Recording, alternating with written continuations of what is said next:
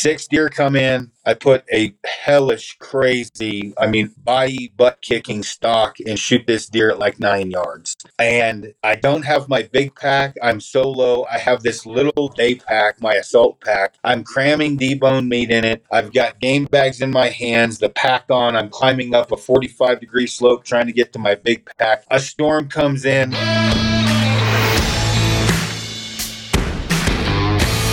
Hey everybody, welcome to the Hoyt Bow Hunting Podcast. I'm your host, Danny Ferris, here with Evan Williams, and today our guest is my buddy Aaron Schneider. How you doing, Aaron? I'm good. Thanks for having me on, guys. Oh, absolutely. Well, you're welcome, man. I've actually been on your podcast several times over at KafaruCast, and this is kind of weird for me to be in a podcast with you and be running the show rather than answering the questions. You probably do a better job of it than I do. That's one thing I've had a lot of practice with podcasts. Somebody asked me the other day how many I've done or been on, and I have thousands. I don't know how many total. So, well, does that mean that you're full of a bunch of BS and you're just never ending? We did one today, and I think I made the comment of.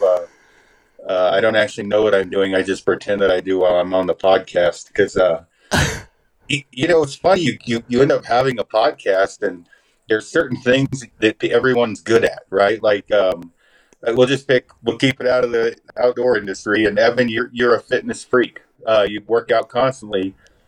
You started a podcast on fitness. How many people would start asking you questions that don't have to do with fitness because they just think you have a podcast and you know things you don't know? And people ask me all the time, and I'm like, I'm not a podiatrist. I just went to one. What do you think I know? I have his infos, but I'm not a foot doctor. That's why we have them come on. So, Yep, big time. Well, Evan is starting a fitness podcast. I believe. Aren't you starting one here pretty soon? False. No, Evan? False.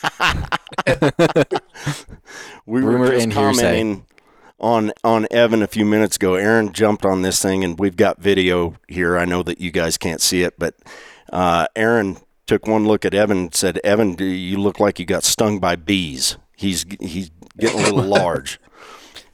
Well, it's been 7 years since I worked for Aaron, so everybody knows. Yeah, I worked at Kafaru for a while for Aaron.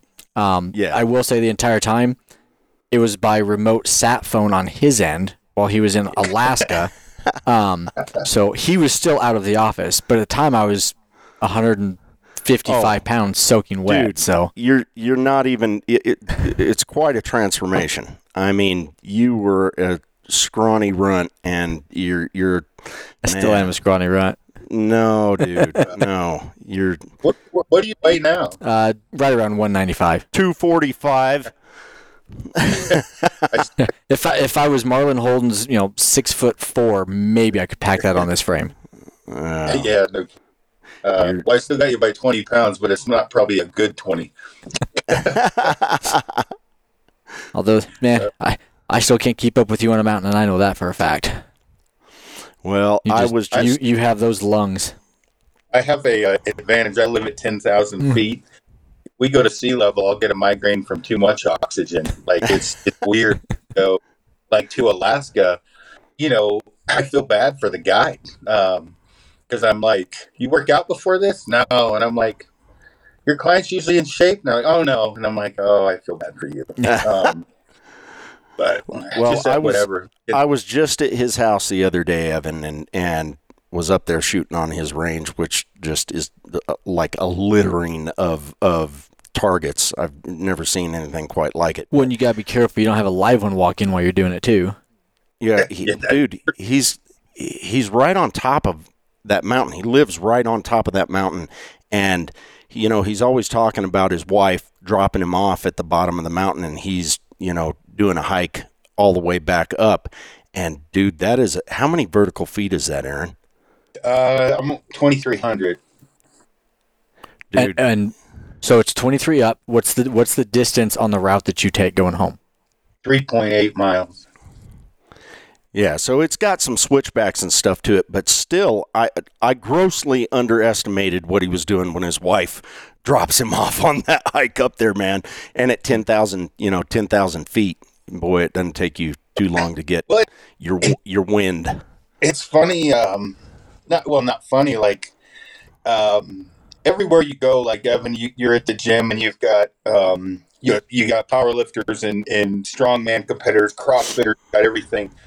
Here in Colorado, you lived here. I mean, it's the land of the wolf when you're talking about the lungs, and you're not going to stroll into a backpack cardio session probably and crush it, because there's so many guys that are just freaks, and so you have to be, when about the time you think you're good, just go get 20 guys together and it'll humble you, because you're like, well, I guess I still have work to do. There's some very fit guys we hang out with. Yep. And are you guys still doing is it the Fire Road hike? Well, not as much as, yes, but I'm not as much because I have my own. I live on something far worse than the Fire Road. But that was where we trained before.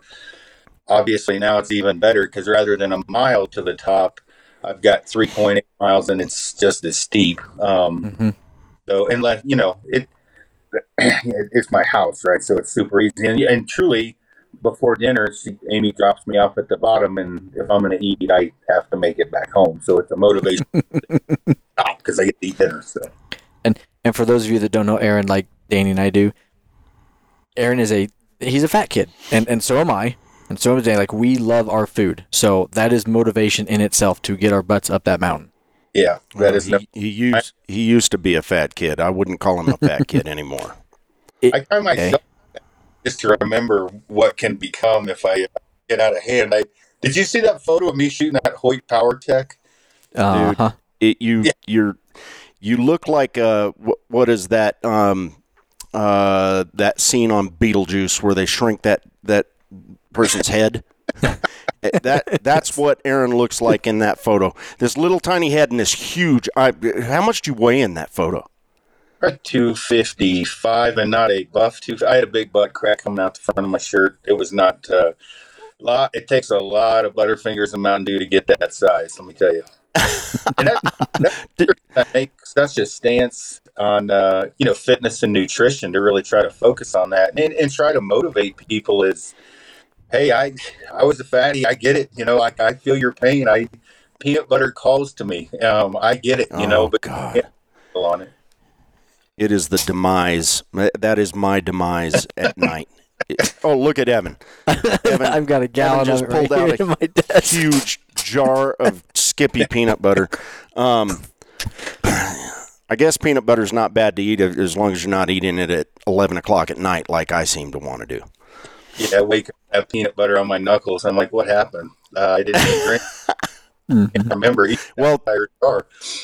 To be fair, in that photo, I mean, you look like an offensive lineman or defensive lineman. I wouldn't call you an offensive lineman. You look like a D lineman, and it wasn't all fat. You were big too. I'm sure that you were strong as an ox at that point.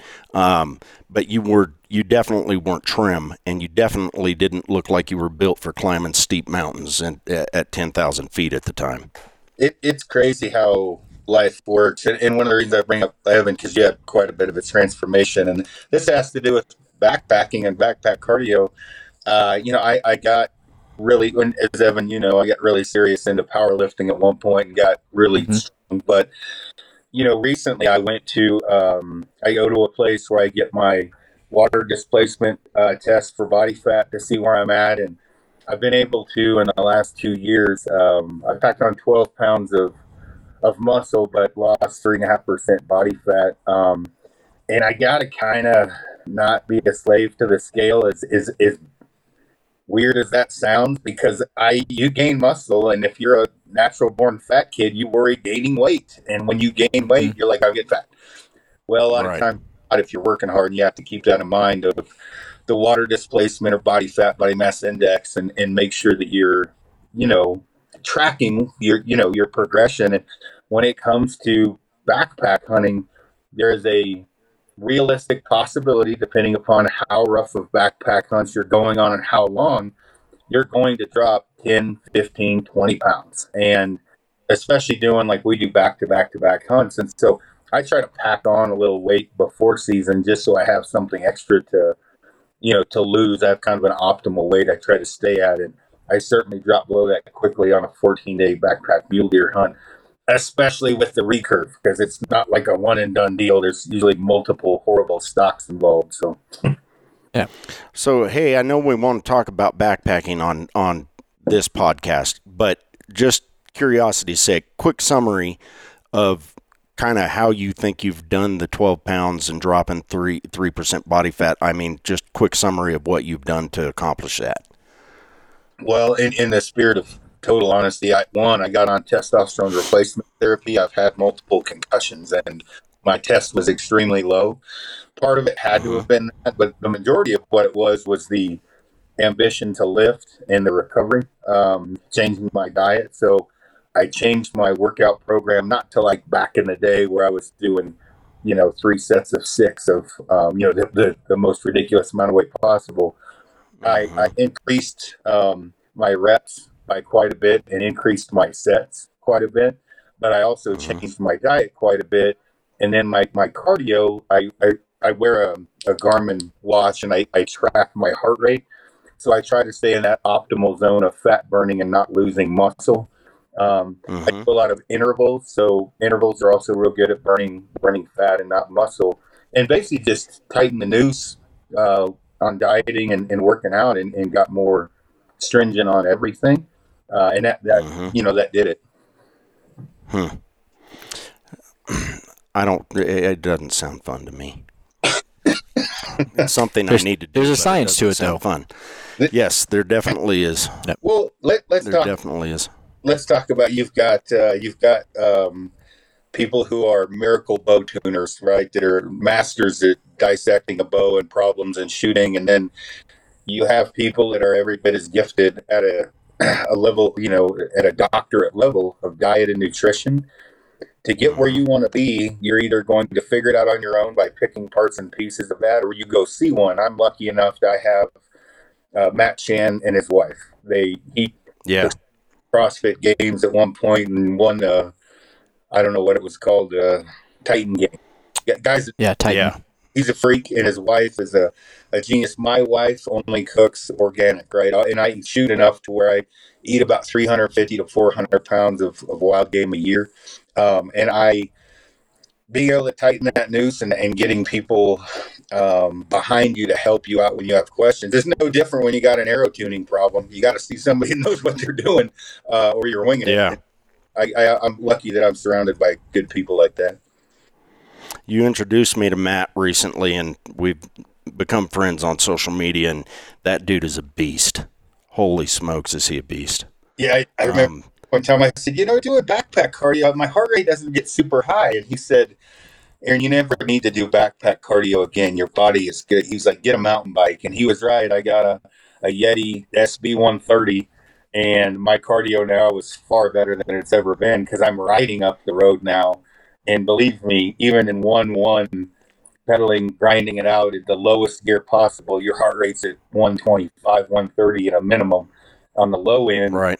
On the bike. So that's been a huge help. And then I, really started working on supersets and simple stuff, the stuff you can do in an apartment or in a hotel, air squats to push-ups to crunches, just normal stuff. And I think the willingness to try is what people lack. Is you don't have to go to a gym. I mean, gyms are great. I mean, you should go to one, but I mean, I carry stretch bands when I travel, and I do a full body workout with just stretch bands and literally an 1,800 cubic inch day pack, and I can get a good workout in.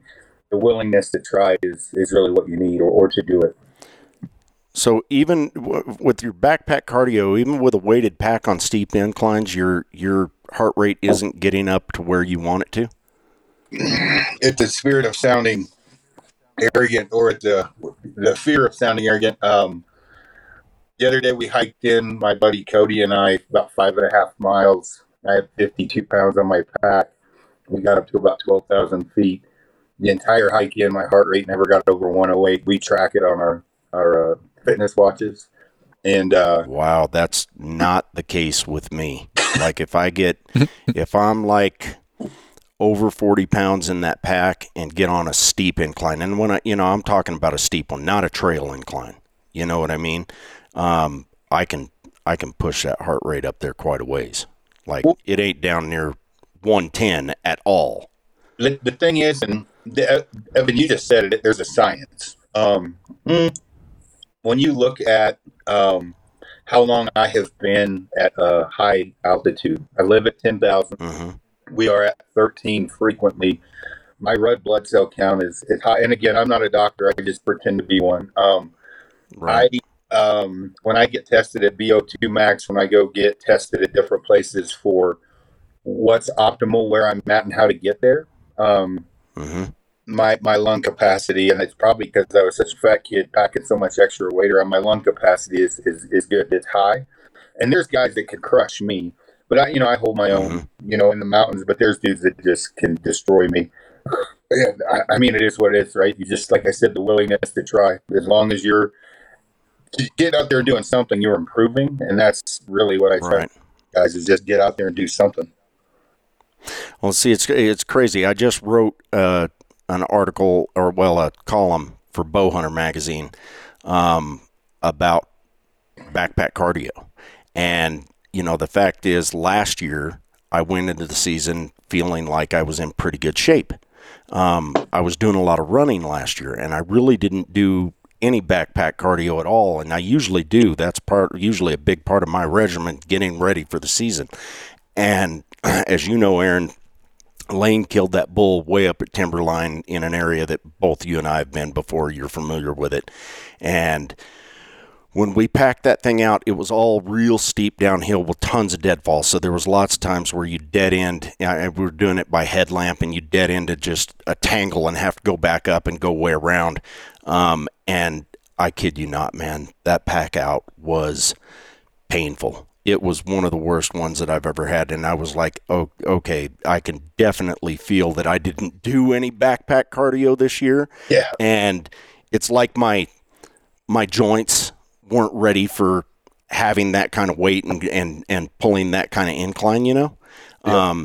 And I'm bound to determine not to let that happen to me again, because it wasted me for the next 2 days. I was just useless. And I don't know. My recommendation to people has always been, if they're coming west, getting ready to go on a backpack hunt, that it's real important for them to be doing a ton of backpack cardio beforehand, especially if they're coming from lower altitudes and not used to being on inclines with weight on their back. What would you say? What would you instruct somebody to do? 100%. A very good example is what I call the stairway to Jesus at the gym. You're just great for certain parts of your body. What it's not doing is getting your ankles, the side of, again, I'm not a doctor, yes, your shins, whatever, calf muscles, lateral movement. It's not getting your feet ready for hot spots, because you get that shifting in your boots. How many guys have you seen that are just giant, freak, muscular guys that can barely draw back a bow? It's because they have drawing back a bow. I can't tell you how many giant freak muscular guys like that I see that an incline will just wear them out. Yeah. They might have lots of explosion, but when it comes to pulling long distances on an incline with weight on them, it just wears them out. And like you were talking about with the ankles and shins and stuff like that, on that pack out that I'm talking about, that was where I was destroyed, like from the knees down, just completely destroyed on that one for whatever reason. And I think you're exactly right. So talk about what you were doing, the stairway to, I forget what you just called it. Stairway to heaven. Evan, what do you call that thing? A lot of people call it the ex-wife. I have a Hitman, which is that incline. I think I showed you that, Danny, the incline where I can armor carry. The best thing to look at it is when nothing wrong with flipping tires, right? It's a great cardiovascular workout, and I think you should incorporate things like that. But there's nothing like the task at hand training for that. Like I said, drawing a bow.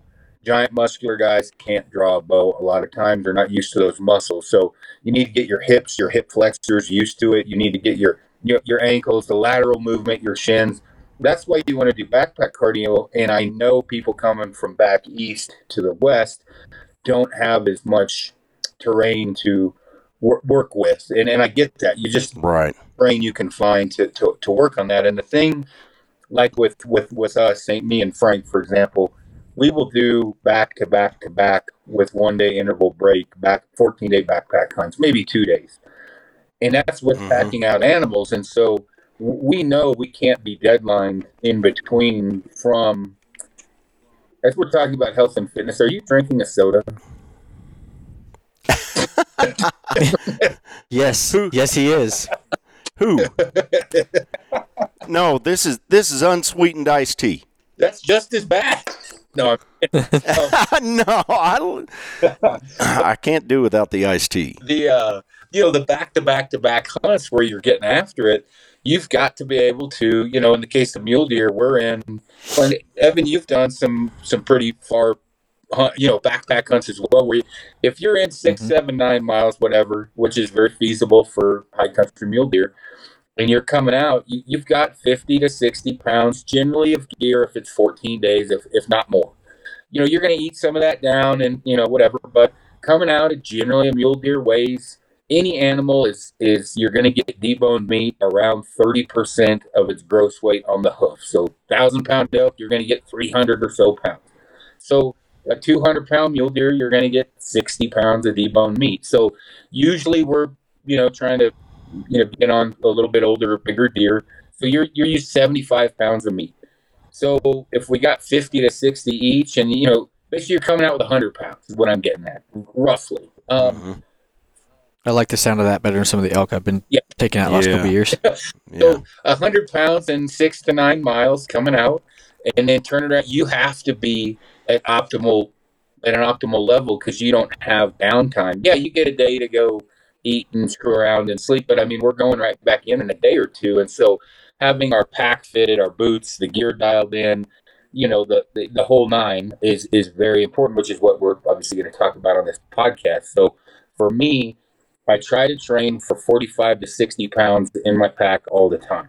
I don't go super heavy anymore. I think it's very counterproductive for your body. I think it's good to throw 100 pounds on your back to know what it feels like, but don't train with that constantly because you're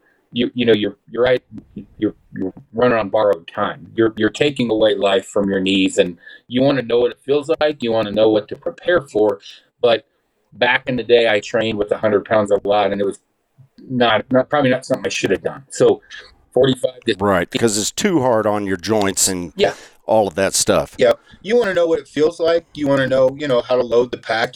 But you don't want to do that too often, just because you know it's pretty hard on your body. So, but yeah, that's kind of for us. We have to be dialed, and that's, I guess we can get that off now and kind of go into what's going on with that as far as kind of top to bottom, from pack fitting, the loading, the gear, or whatever you guys want to cover.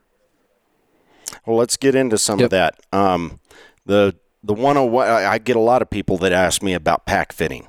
And a lot of people that I've been out in the field with, that when it came time, especially once you had to put a load in that pack, that just could not figure out how to get the thing comfortable on them.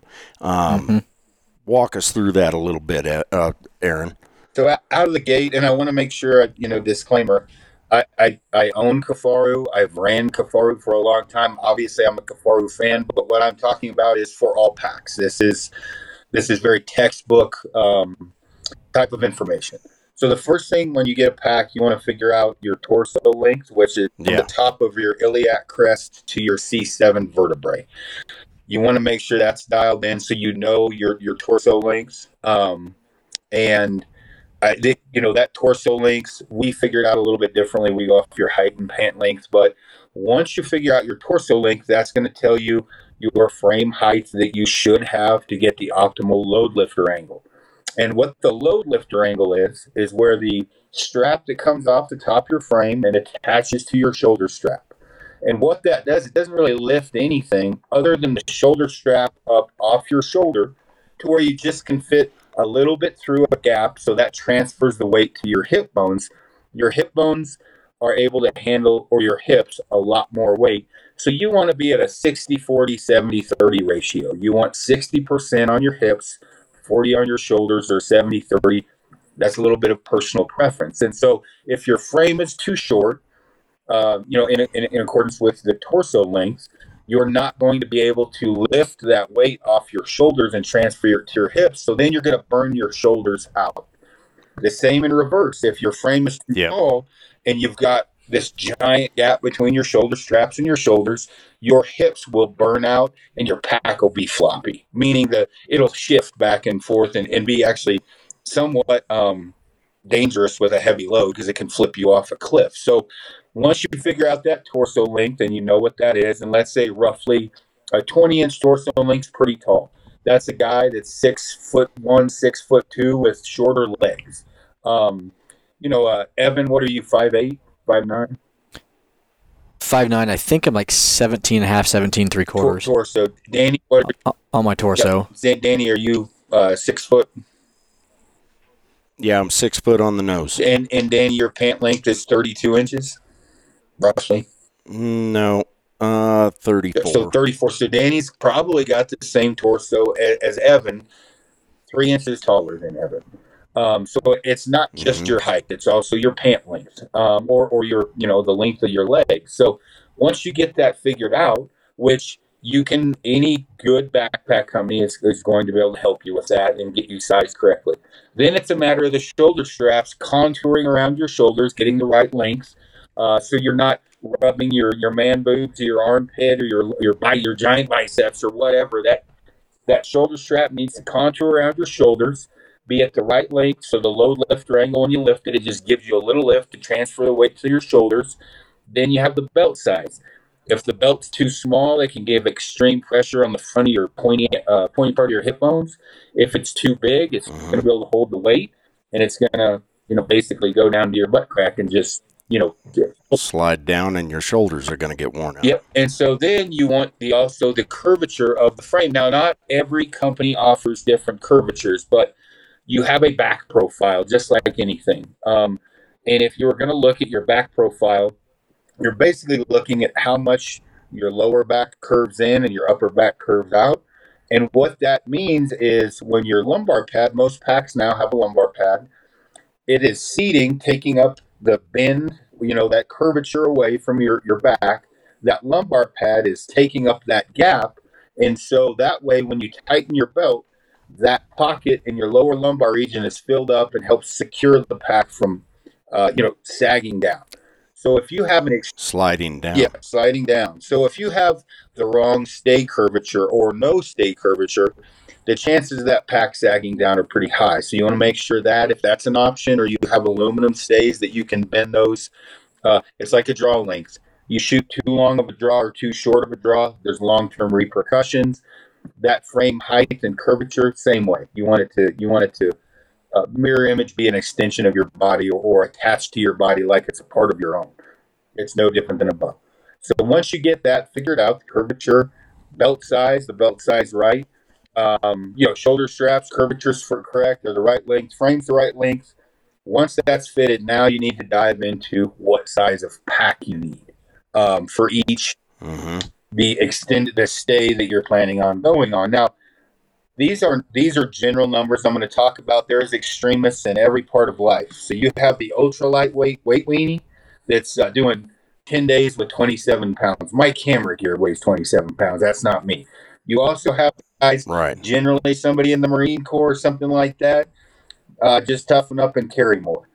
Okay, those are the extreme far ends of the spectrum. Nothing against Marines or Army grunts or whatever, but I tend to find those are the guys that are like, I don't mind carrying it, just throw it in. You want to be in a medium there. You want enough space in your backpack to be able to cover comfortably the amount of gear that's in there with some extra room to pack out the animal. Now, I'll ask you guys, just as an example, Evan, I think you kind of cater to a happy medium. I don't think you go too far extreme on one end or the other when you're backpacking. Yep, and mine trail ready with 4 liters of water, and most of the time I plan on 6 days, and I've got more food in the truck if I need to make a second run. I'm usually sitting loaded out around that 56-pound mark. And again, that's with 4 liters of water. I'm a little lighter, the lightweight weenie than Evan is. Usually I can, with my water on a 7 to 9 day, I'll usually be in there about 50 to 54, somewhere in there. So taking those numbers, here's where things get a little wonky comparative. If you're taking advice online, I pack a 95 to 115 millimeter spotter in. That's quite a bit of extra. Oh yeah. DSLR camera and a minimum of 1, generally 2 lenses. That's an extra 16 pounds roughly, right there. I also eat more than I probably should. I'm a big proponent of, not starving yourself, especially you can if you're doing a short trip, if you're doing back-to-back hunts. When I can go super lightweight, and when you talk about super lightweight, we get into this in a minute, the tarp, floorless, Hilleberg, Easton, whatever you're running for shelter. You can beat the system there, rob Peter to pay Paul, but in general, for 5 days, I would say a good weight with water is that 40 to 45 pounds. You can be a little over, a little under, right around in there, and that's personal preference. But the size of the pack we'll just do the 1 to 3 day. 1 to 3 day, you can get away with a 3,200 cubic inch pack. We always just say 4,000 to be safe. Depending upon if you're a bigger or smaller guy. For that's 1 to 3 days. So you get 3 to 5 days, 3 to 7. I say, hey, that size, you want to start getting closer to 5,000 cubic inches. If you're pushing up to 7 and potentially a lid on your pack that adds some size. Once you're at 7, I just tell people run 6,500 plus cubic inches. When we're at 14 days, fully loaded out, I am at 8,000 cubic inches to get in there and have some extra room to get back out. I don't personally use a meat shelf. We'll go over those in a minute. When I come out, I just put the meat inside the pack. I feel more comfortable that way. Each to his own. Yep. I think meat shelves are great for day packs. I'm packing out 30, 40, 50 animals a year. It's quicker without a meat shelf. It's easier and it's more comfortable. If you are worried about getting your pack bloody or something like that, or Danny, you've heard me mention this before. If the you've got the guy that has the problem, the panic, and the pill to fix it. If somebody's really pushing a meat shelf on you and you like that style, there's nothing wrong with that. But make sure that style is a style that you do know you like, not something you're guessing you like. I've seen a lot of people really attach meat shelves incorrectly and make their lives a living coming, including with our, do it right. So for me, you've got a 20-minute to 30-minute advantage on the pack out without a meat shelf. I don't have to open it up like a book. I literally, and I'll go into loading the pack in a minute, load my gear, get the weight in the middle of my pack, and off I go. I don't have to worry. It's like going in with horses. If you don't tie your load up correctly, you're going to have to stop and re-cinch everything. The way inside the pack that I do it, I'm more comfortable with that. So that size thing, general numbers, you go 3, 5, and 7, right? You got 3,000 cubic inch, 5, and 7,000 cubic inch, plus or minus. You want to look at the 3 day or less, 3,000 cubic inches. Up to 5, you want to get around 5,000 cubic inches. Now, again, there are extremists that can do with a 2,800 cubic inch pack 7 days. If you can do that. Yeah, and a lot of times they've got stuff strewn all over the outside of the pack. Yeah. Little traveling gypsies. Been there. Yeah. There's nothing wrong with that. But you need to make sure that is you are capable of doing that, because you always pay the piper. If you run heavier or you have more creature comforts going in, you're going to pay the piper on the hike in. You have less creature comforts, your hike in is going to be easier. Your stay is going to be more uncomfortable. As you progress, backpack hunting, career, whatever you want to call it, you are going to write your own book, walk your own path, and know what you like. I would suggest in the beginning not taking advice from an extremist and follow that happy medium road. So you're not totally dying on the way in, totally dying when you're in there. You're just a happy medium and alter that as you go. Yep. Just curious, Aaron, on because I don't usually do 14 days. Like 9 to 10 days is about as long as I usually like to do without having to go back and replenish. You know what I mean? I don't know. The haul in gets pretty dang uncomfortable when you're going over that in my book. But with you going and doing 14 days quite consistently, if you're not hauling the crazy amount of camera gear that you typically do, let's say that you're only going in there with one camera and one lens and maybe a spotter, what kind of weight are you looking at on those 14-day trips? Let's take the camera gear out of it because we just did a big video for KafaruCast on this. Point and shoot G5 Mark II Canon. Yep. With that in my pack. 14 days, and this is Spartan. Like, this is not, there's not a lot in the pack, right? I'm at 5 to 67 pounds with a Nalgene bottle of water. That's with the spotting scope, tripod, point and shoot camera, game bags, my kit for my bow repair kit, which is very small. I always bring extra arrows on a 14-day, hunt, whether it's because of stumping, missing, or I got multiple species. 65 pounds is on the low end. That is with the most state-of-the-art lightweight gear you can find, and about as unsafe and uncomfortable as I want to get. With technology nowadays, you have all kinds of different options for stoves and sleeping pads, and when you look at loading up for this stuff, and I'll go into this in much more depth here in a minute, where you're assessing. How I always look at it, the shorter the trip, the more weight I can carry, because, the shorter the trip, meaning if I'm only going overnight or 2 nights, I can go very minimalist because I can suffer through anything, right? I can sharp and nothing's going to kill me for 2 days. The farther in I go, for example, also, if it's a short trip farther in, I'm going extremely Spartan. If I'm going a long ways in, if I'm going for a long duration, but a short distance in, my pack's going to be pretty heavy. I can carry anything for 2 miles. I can carry either of you two for 2 miles if I had to, because I'm just not going in that far, and I want to be comfortable for that longer duration.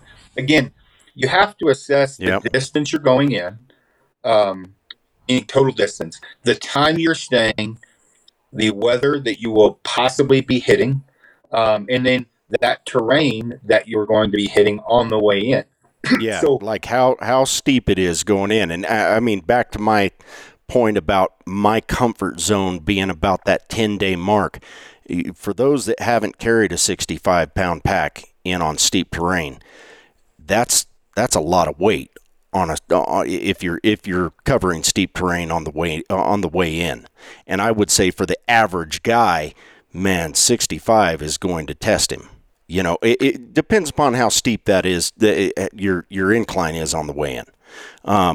But man, test it out before you go throwing 65 pounds on and going on a long pack in going uphill, because not everybody's Aaron Schneider is my point, I guess.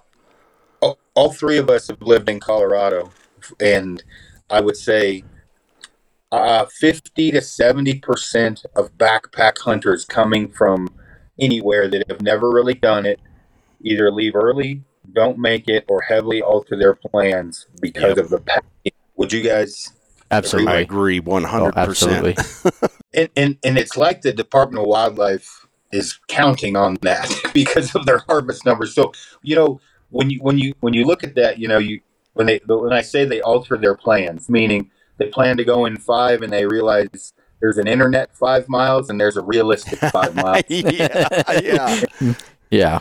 The internet 5 is the reality of 2. And I'm not busting on anybody. That's just life. I mean, I've seen enough of this that, you're going to not go in as far, you're not going to go in long, or you will pull the pin. Or you are leaving comforts along the side of the trail on the way in.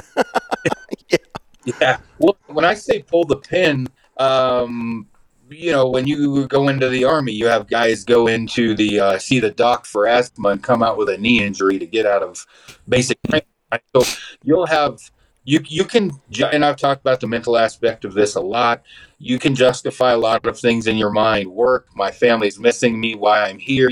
And guys talk themselves off the mountain. Yep. Generally, that is a physical abuse and a mental weakness type of thing. And again, I'm just being realistic. I'm not bagging on anybody.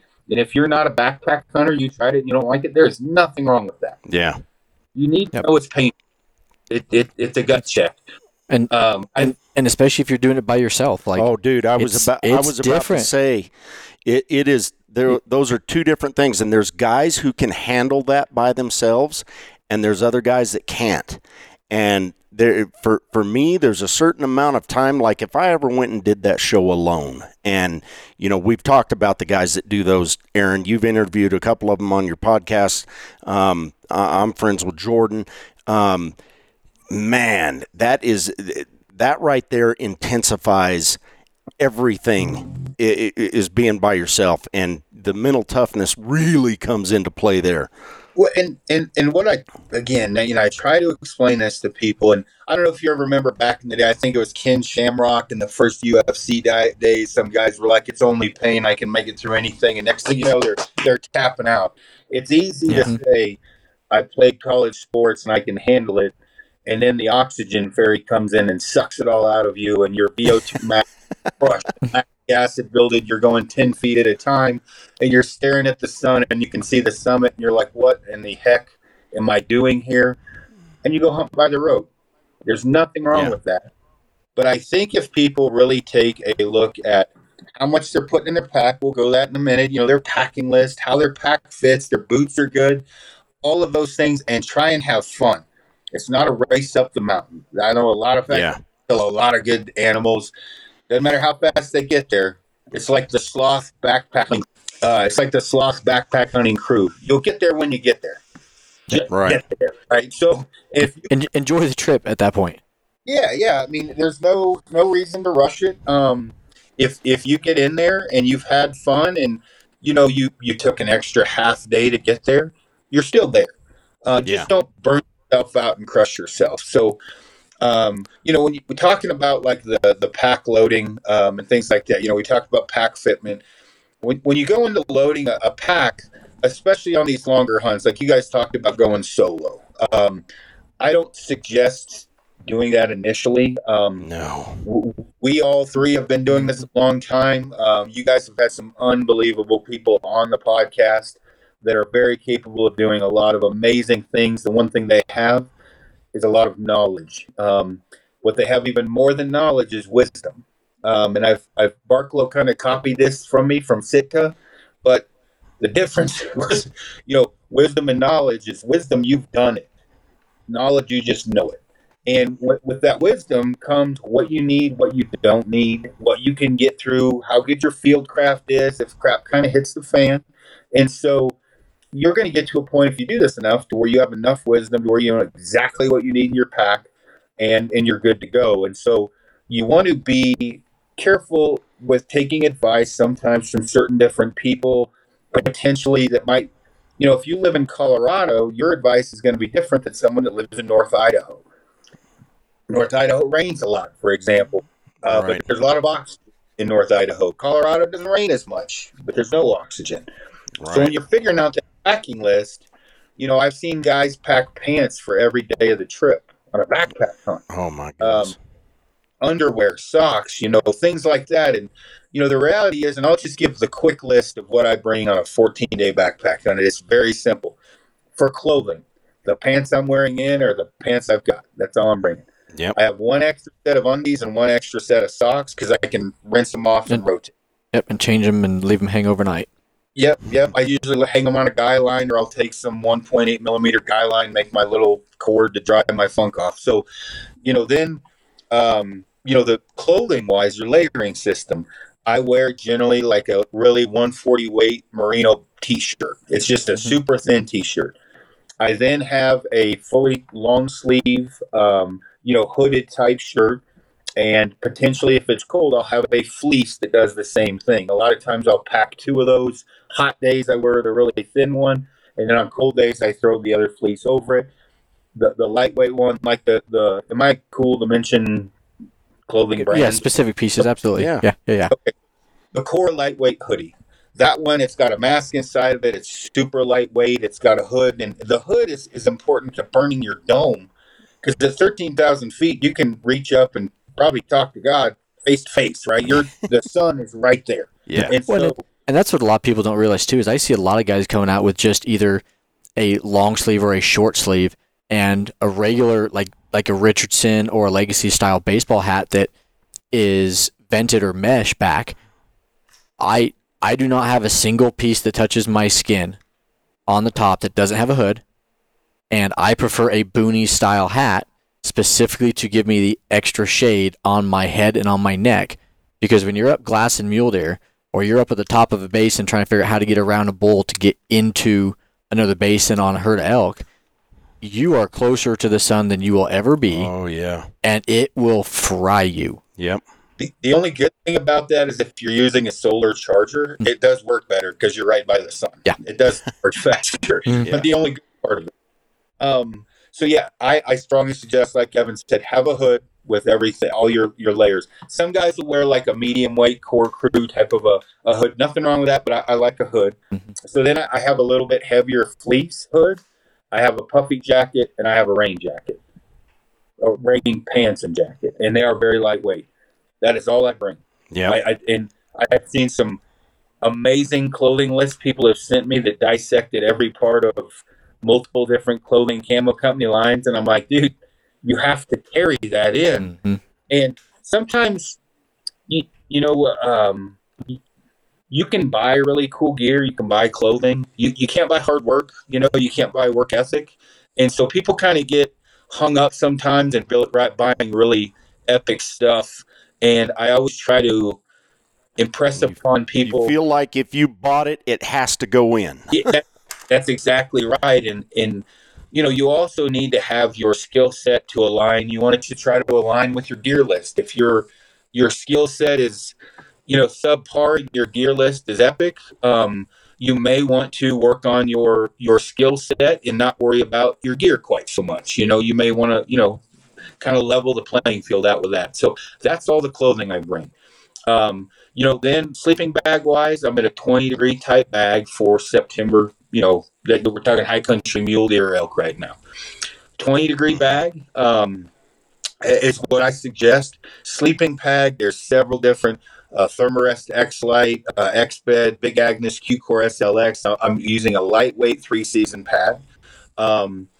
I'm getting to where now I carry a bigger pad because I want to sleep more. I have trouble sleeping anyway. But your sleep system, when you're talking about your bag, pad, and your shelter, you really don't want that to go under roughly 5 to 6 pounds, and you really don't want it to go over 7 to 8. Because you're kind of going, kind of extreme on either side. If you're going below 5, that means that you could potentially, with a high country storm coming in, jeopardize your hunt. Now, if you're a stud and you're already used to all this, run what you're running. I'm not trying to change your mind. But if you're a newbie or a relative beginner, you're looking at 2 to 3 pounds for your bag. You're looking at 1 pound to 1.5 pounds for your pad. And you're looking at, for your shelter, depending anywhere from 16 ounces up to 4 pounds. And, do the math, right? When you're running a floorless shelter or a tarp type system, it's amazing for carrying in. It's really good for blocking the sun. But if you get a 40-mile-an-hour crosswind with what I call snaying, snow and rain, things can get a little squirrely. So, you want to, stay in those parameters for your sleep system. Then I'm going to have some type of a Zoleo or a Garmin InReach type of a communication system. I'm going to have a headlamp, a very Spartan med kit, very Spartan bow repair kit. You want to know how to use those things. You want to know how to back serve and fix your bow. If you can, serving comes loose, backup D-loop, couple field points, pretty basic stuff. My stove, multiple different stoves on the market. Generally on backpack hunts like this, I carry an MSR reactor for long distance ones. On shorter trips or whatever, I have a Soda Windmaster and an Evernew titanium cup. It's very small, very lightweight. But when the rubber meets the road, the MSR reactor, in my opinion, is the most durable and best option for high altitude, rough weather. But there's a lot of options on the market. That reactor is what I pack in. It's worth the extra weight. It's never let me down. Titanium spork, right? My cleanliness kit is pretty Spartan. I've got a little toothbrush and a little thing of paste. I've got a backup migraine pill, backup set of contacts. I got a couple links to dental floss. Pretty basic stuff. Contact solution because I wear contacts, and I carry some ibuprofen and some painkillers. Just general stuff. Super glue and Leukotape. I don't carry a lot of crap with that. After that, kill kit, I got some game bags, Taito knife, Havalon type knife, whatever, you pick your poison with that. So I don't have a lot of things, when I'm back there. Optics take a lot of weight. I'm generally packing a 95 to a 115 spotter. I've got, I use an Outdoorsman compact tripod. Outdoorsman, I use that pan head has worked well for me, even with the bigger spotters. So again, I don't need to go over the entire gear list, but I've got MSR Aqua tabs. I use a Sterapin Classic. I have a 6-liter bladder, and I use a Nalgene for my daily water, a bladder for my camp water, and I've got a system that's very, very, very honed down. I don't really ever have to move around or change things. It works very well for me. Everyone's system's going to be a little bit different. The one thing I will say is, if you laid out most very hardcore backpack hunters' gear, they're all going to have a lot of similarities. None of them are going to be overpacked. None of them are going to be underpacked. Just because they're used to going in, they know what they need. I haven't done a spreadsheet on a gear list in, I don't know, a decade. Yeah. I know what has to go in my pack. Yeah. Well, I still use the old spreadsheets just to make sure that I'm not forgetting anything. But everybody, it seems to, like, I've found my system. And, whether it's food, whether it's the stove that I use, and it hasn't changed a whole lot for the last 10 years. There might be new pieces of gear that come into it every now and again, but like my food system, for instance, it's the same breakfast, it's the same snacks throughout the day, it's the same dinner as it has been for the last 10 years. I don't know how, and you're way big, like you definitely concentrate on the food and making sure that you have excess more than I do on these things. Why don't you talk about a little bit about what you pack for food? So, for food, the one thing I say out of the gate, I live at a higher altitude and I'm at a higher altitude. And generally when people backpack in or at high altitude, they eat less. And that's just fact. I mean, they do. Yep. I'm at high altitude so much, I don't eat less, which is kind of crappy because I could pack less food. I eat more. I'm up there all the time. So for me, the basic rule of thumb is 100 calories an ounce. Whatever goes in my food bag is 100 calories an ounce. And so I try to eat 32 to 3,500 calories a day. So I'm carrying 2 pounds of minimum of food a day. I always eat that much, but I've done this a lot, so I know what I need and how I do it. And Frank and I are doing a video Monday to cover all this. I have a gallon Ziploc bag. Everything in that bag is the caloric intake, the macros. Everything is charted out that what goes in there. I try to stay about 30, 30, 30, or 33, 33, 33, meaning carbs, protein, and fat. I bring in pills to help for regularity. I bring in krill oil pills or fish oil. I bring in probiotics, with me because you can get some stomach. If you're not used to eating that food, it can cause some problems on both sides. Yeah, you can get a little plugged up or you don't want to be crapping through a window screen either. So I do suggest testing some of this food before you head into the woods because it may upset your stomach. But 32 to 3,500 calories. Now, the caveat to that, on easier days, I 100% try and eat less to save that food and bank it in case the hunt gets extended. And so if I have a day where I went on one stock, my caloric burn wasn't that bad, I'm going to try to save some of that food. I'm going to bank it for later, and I'm going to have a Ziploc bag of my banked food. Because there's other days I may go on 6 stocks or 5 stocks, and I may be burning 10,000 calories. I may be stealing out of that banked food that day to keep my energy level up and not be running on borrowed time.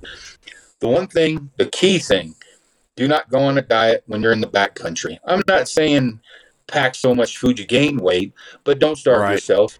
Have some common sense. Well, and one of the things that you'll know. Oh, go ahead. Finish what you finish your thought. No, go ahead. No, that's probably a good thing. So go ahead.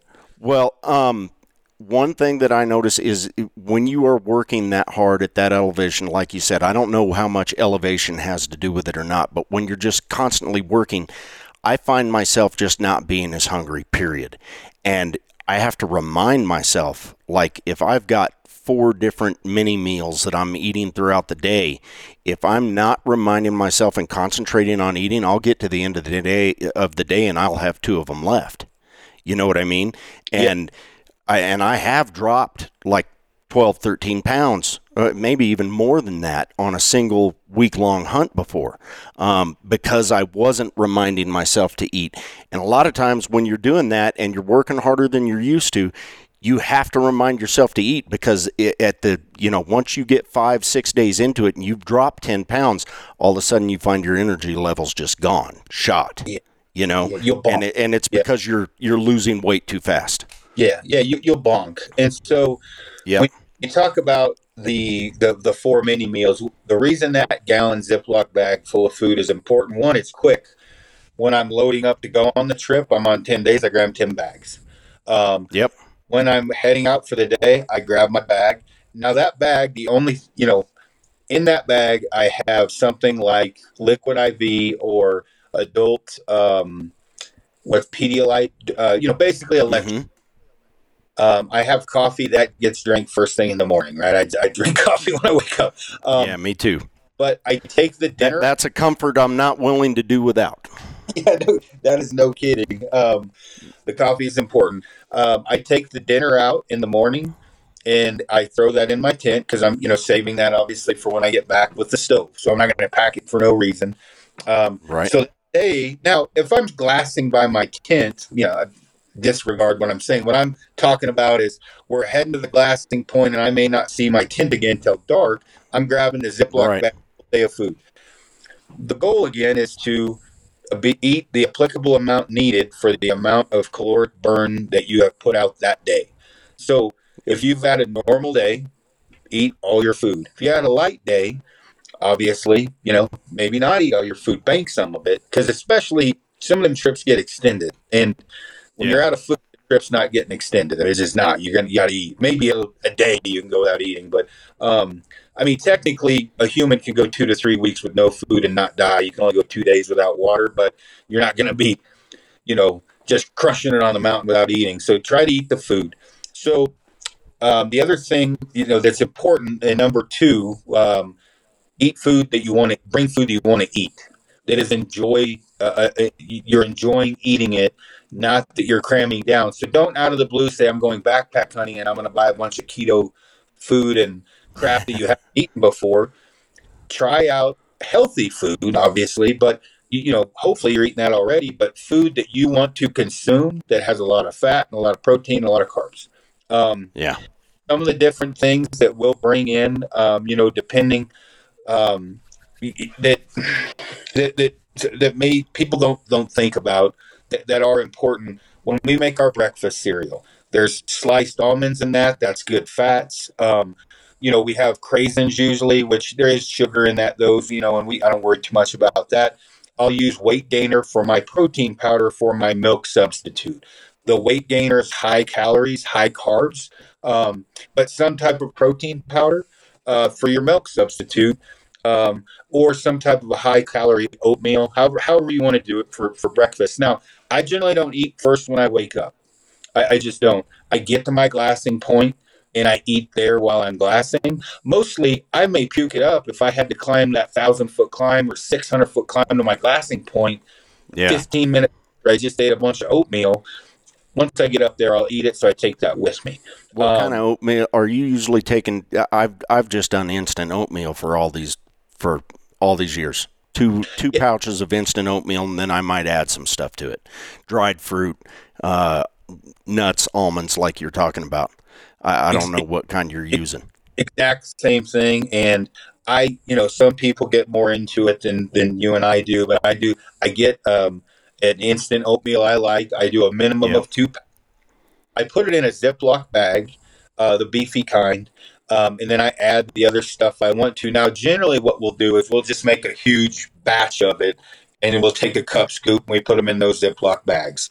And we did a video, we're doing a video on Monday about all this, just to, make sure people understand how that we do it and kind of pick and choose what they want. And then sometimes we'll take like a bagel with peanut butter, honey, and bacon. If you get pre-cooked bacon, that'll last a while. That's about 8 to 1,200 calories. That's a good midday snack. You've got protein in there. You've got fats in there. It's good. It's also tasty. And I don't know anybody doesn't like peanut butter and honey. I'm sure somebody does, but most people like that. Yeah. And so we like Quest bars. We'll eat Quest bars. There's actually Keto Crunch bars. We do like they're a keto bar. I like Metrex Big 100 bars, the chocolate chip cookie dough. Mm-hmm. Probably not the healthiest thing in the world for you, but they're 400 and some calories for the bar, and I can eat them all day. Yep. So make sure what you're putting in that you like to eat. Dinners, I'll either make my own. There's a bunch of different. I don't eat Mountain House anymore. I think I just Peak Refuel is one that I eat a lot. Really good flavors. There's a lot of sodium in all of these, but they're not too bad. But with dinners, you want to try some of them. If you want to at least test them out. They are kind of expensive, but give it a whirl. Make sure you like what you're packing in with you. We do take all of those out of their wrappers and pre-pack them. There's 2 reasons to do that, and I don't know if I'm going to get bashed for this. One, it's lighter weight, or there's 3 reasons. 2, 1 being lighter, 2 being more compact, 3, a lot of times, if applicable, depending upon where we're at, we burn our trash, in a fire pit. Right. If applicable, the Ziploc bags burn up, totally gone. You can't see they're there. The Mountain House Peak Refuel type packaging, they don't go away. And so good conscience, we don't want to leave trash. So the Ziplocs burn, and we can make a no trace type of an area when we leave, meaning we can scatter dirt back over that and make it look like we weren't there. Depending upon where they're at, there's different legalities to that. Just make sure, check with your local state affiliations. But the compactness is another one, more lightweight. All 3 things. So a question on that, like you say you've got a gallon Ziploc bag for a day, and that you said you're dumping your dinner into that gallon Ziploc bag? No, what I do, and this is very important, I have a half-gallon bag that I put my dinner in. That gets pulled out, and all of my food for the day goes in the gallon bag. And I grab the gallon when I leave. Right. The half-gallon bag, dinner in it, stays in my tent. Oh, okay. Because I don't need. And what that half-gallon Ziploc does with my dinner, I open the Peak Refuel or whatever dinner, pour it in the gallon Ziploc. I'm back home, throw that wrapper away. Those beefy Ziploc bags can handle boiling water. The food rehydrates fine. And, again, it's smaller, and we can burn it, if applicable, in the area we're at. And it doesn't leave a trace. Right. Those are the reasons why we do that. The other, again, as we're talking, I pack a pill pack. Not a total sales pitch here. I got tired of having to part and piece all these pills together. So we just started a company that does a backcountry pill pack with us, right? So I take all those in the morning. Those go in, 1 in each gallon Ziploc bag. My drink mix for the day, I use True Lemon drink mix. It doesn't have sucralose or anything in it. I like a little flavor in my water, and I mix that with some Pedialyte to get electrolytes in me and a little bit more urge to drink water. I try to drink 100 ounces a day while I'm back there.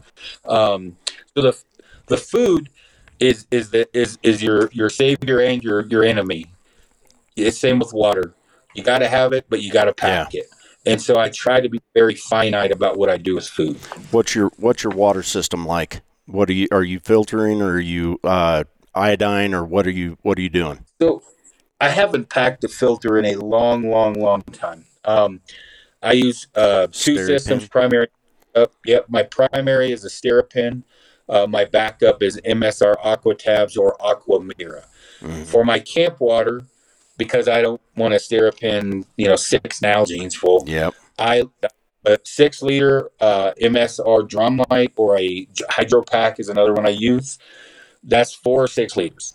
Mm-hmm. That's my camp water, and I fill that up and just put 6 pills in there. Put the applicable drops from Aquamira. Mm-hmm. Shake it up, have that, and then I keep that in the shade, and that way I've got water, at my campsite. And if I'm going to go on a potential, this is usually elk hunting, extended distance without any water whatsoever, mm-hmm. I throw that bladder, not with 6 liters in it, but I throw that bladder in my pack with a couple extra liters through the day. If I'm going to some of the areas you and I have hunted, not a lot of water. Nope. And so you got to be smart about that, as far as what you bring, because sometimes there's just not a Nalgene, you may not see water again for 6 or 8 hours, so you got to have other water than 32 ounces. Well, I've got an interesting water system. I don't know if I've ever even told you about it, but I like to use a gravity-fed filter in the camp, and whenever I get up to where I'm going to be, I will take a construction-grade trash bag. You got to make sure that you find one that is unscented. If you ever do it with a scented one, you'll be sorry. But the first thing I do once camp is set up, I'll hike to wherever the water source is, and I will I'll take everything out of my pack. And so let's say I have a 5,500 square foot pack. I line the pack with that construction grade trash bag. And then I go to the water source and I just fill it without filtering or anything straight into I'll get a good 5 gallons in the back of that pack and hike that back to my camp. And now I pull that bag up out of the backpack and basically find a place that either has a tree or something to hang it from, and just basically rest it on the ground and tie the top of that bag off with some paracord up to the tree. Now I have 5 gallons that are just sitting there, and I can just continuously reach down in there with a cup and fill up that gravity-fed bag in the camp the entire time. And usually for a longer hunt, that's the only time that I have to go get water the entire time that I'm there. No, and that's smart. And I mean, with the 6 liter, I'm probably going to make it 4 days. Yeah. And the thing you have to be, I think you've seen, I carry a walking stick ice axe sometimes. That is not because I'm climbing Everest. There's a few things that are really handy with that, depending upon where you're hunting. One is digging out seeps to make drainages for what you're talking about.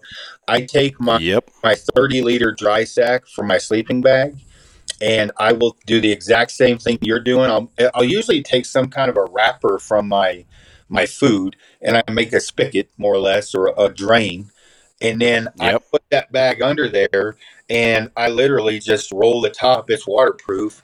I'll pack it back to camp, if applicable, with my 6 liter. Or if I don't want to wait forever because it's a trickle, I'll leave that bag there for the day so I can come back and get water in it. I don't worry about schmucklins and crap in my water. I'm not saying you want really dirty water, but I know dirt is the last thing on my mind. If there's some floaties in there or whatever, as long as it's not poop, I really don't care too much. I can filter through that. I've been doing this a long time. I've had Giardia a few times. I've never had Giardia using MSR Aquatabs, Aquamira, or a Steripin. I've got it from not filtering water or purifying water. Right. From what Danny just said. Was that in Alaska every time? No, actually, I got it in British Columbia, Colorado, British Columbia twice, Colorado twice, and Idaho once. Oh man, I'm glad I've never had. I don't know how, because I've spent the first half of my career never filtering water, but I somehow avoided it. Don't ever want it. Some people are more prone to it than others. I think you do this long enough that you're going to do enough things wrong that you're going to become an expert by default, because of how much you screwed up. And luckily for me, I've screwed up quite a bit. So there's not hopefully too many more screw ups down the pipeline, but water, water being one of them, on a stock, thinking outside of the box with water, like Danny has done. When I go on a stock in my chest rig for my binos, I used to, I don't carry a pack unless it's a very small assault type pack, because those are so long that we have to go on. I started putting a gallon foldable Ziploc bag in my chest rig, and when I would get to water, I would just fill that gallon bag up, throw my aqua tabs in there, my whatever, let it purify, and I would drink water out of that. I can set it between my chest rig. It's a little uncomfortable if I need to walk, or I'll just sit there and wait.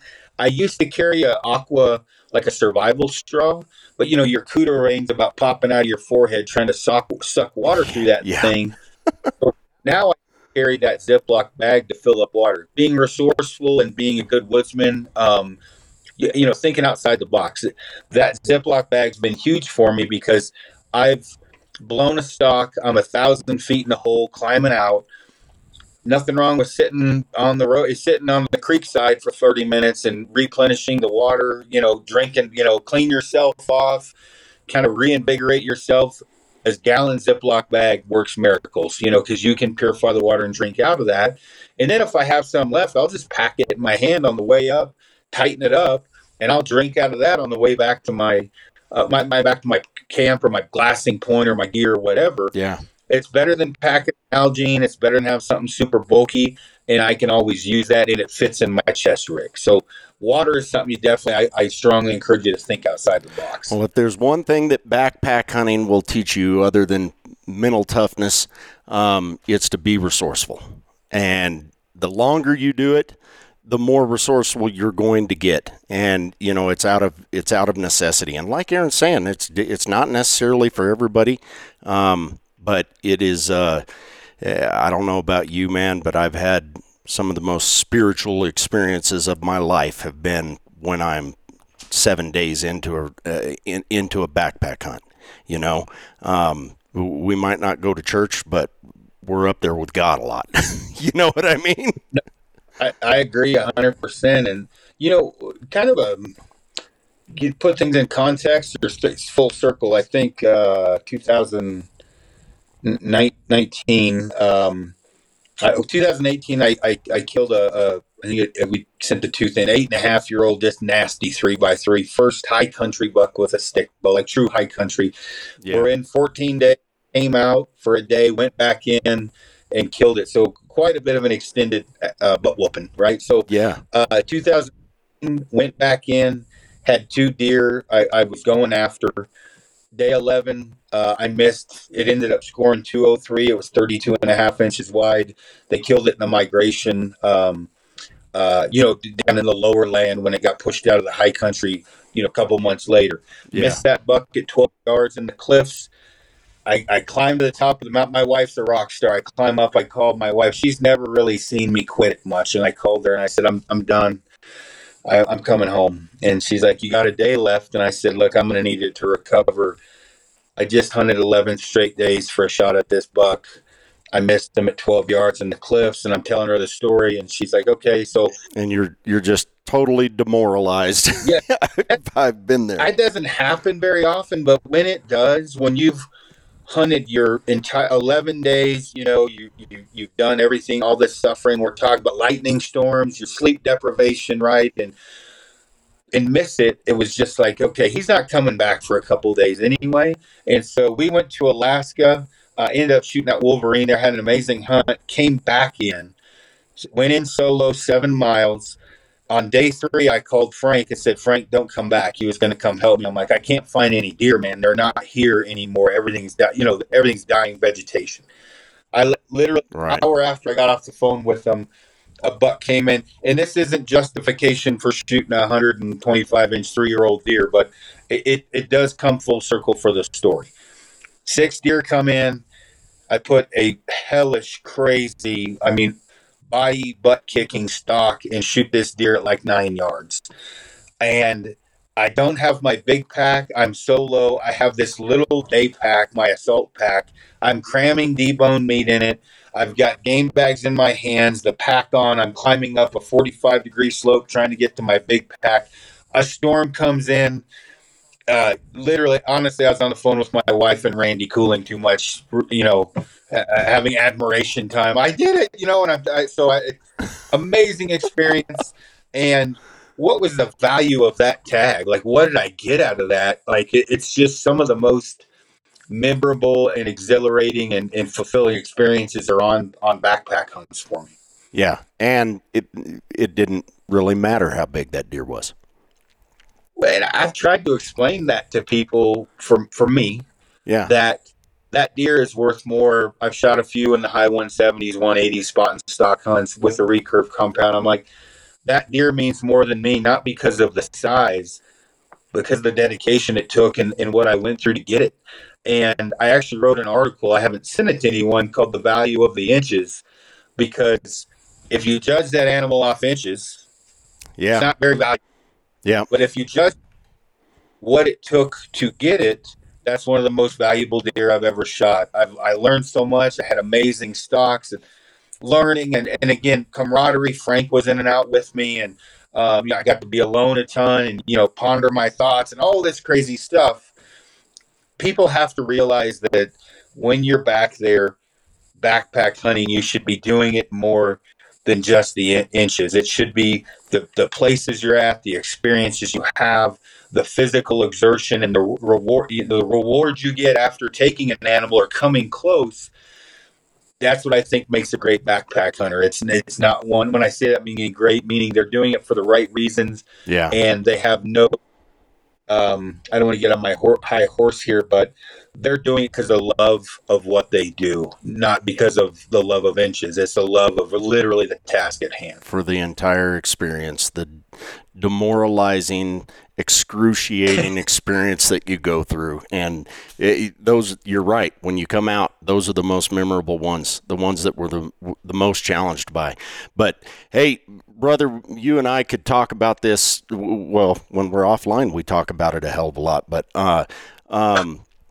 we need to have you on again. For those of you that aren't familiar with Aaron, have been living under a rock or something like that, he has accomplished a heck of a lot with a trad bow over the last few years, and a ton of it has been with a Hoyt Satori.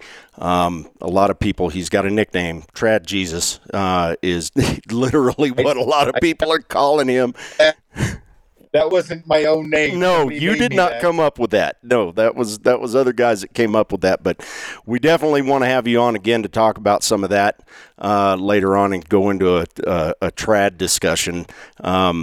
But we'll probably cut it off for today. We've been on here for a good long time. We ate up enough of your time, but I sure have enjoyed it, buddy. It was odd being the one directing this one instead of me being over on your podcast. And if you ever want to hear more of Aaron, his podcast is Kifaru Cast, and it's available everywhere. Gotcha. Well, man, I appreciate you having me on. Anybody, like Danny said, I have had some amazing luck with the Hoyt Satori. Anybody has any questions about that bow, how to tune it, different limb lengths, and the whole 9 yards, I've become an encyclopedia of the Satori for most people. So feel free to shoot me a message, ask me a question. I've shot Hoyts off and on for a lot of years. It's a great company. So I'm on. You guys would ask me to come on here. Well, we enjoyed having you, brother, and we'll talk to you again soon. All right, take it easy.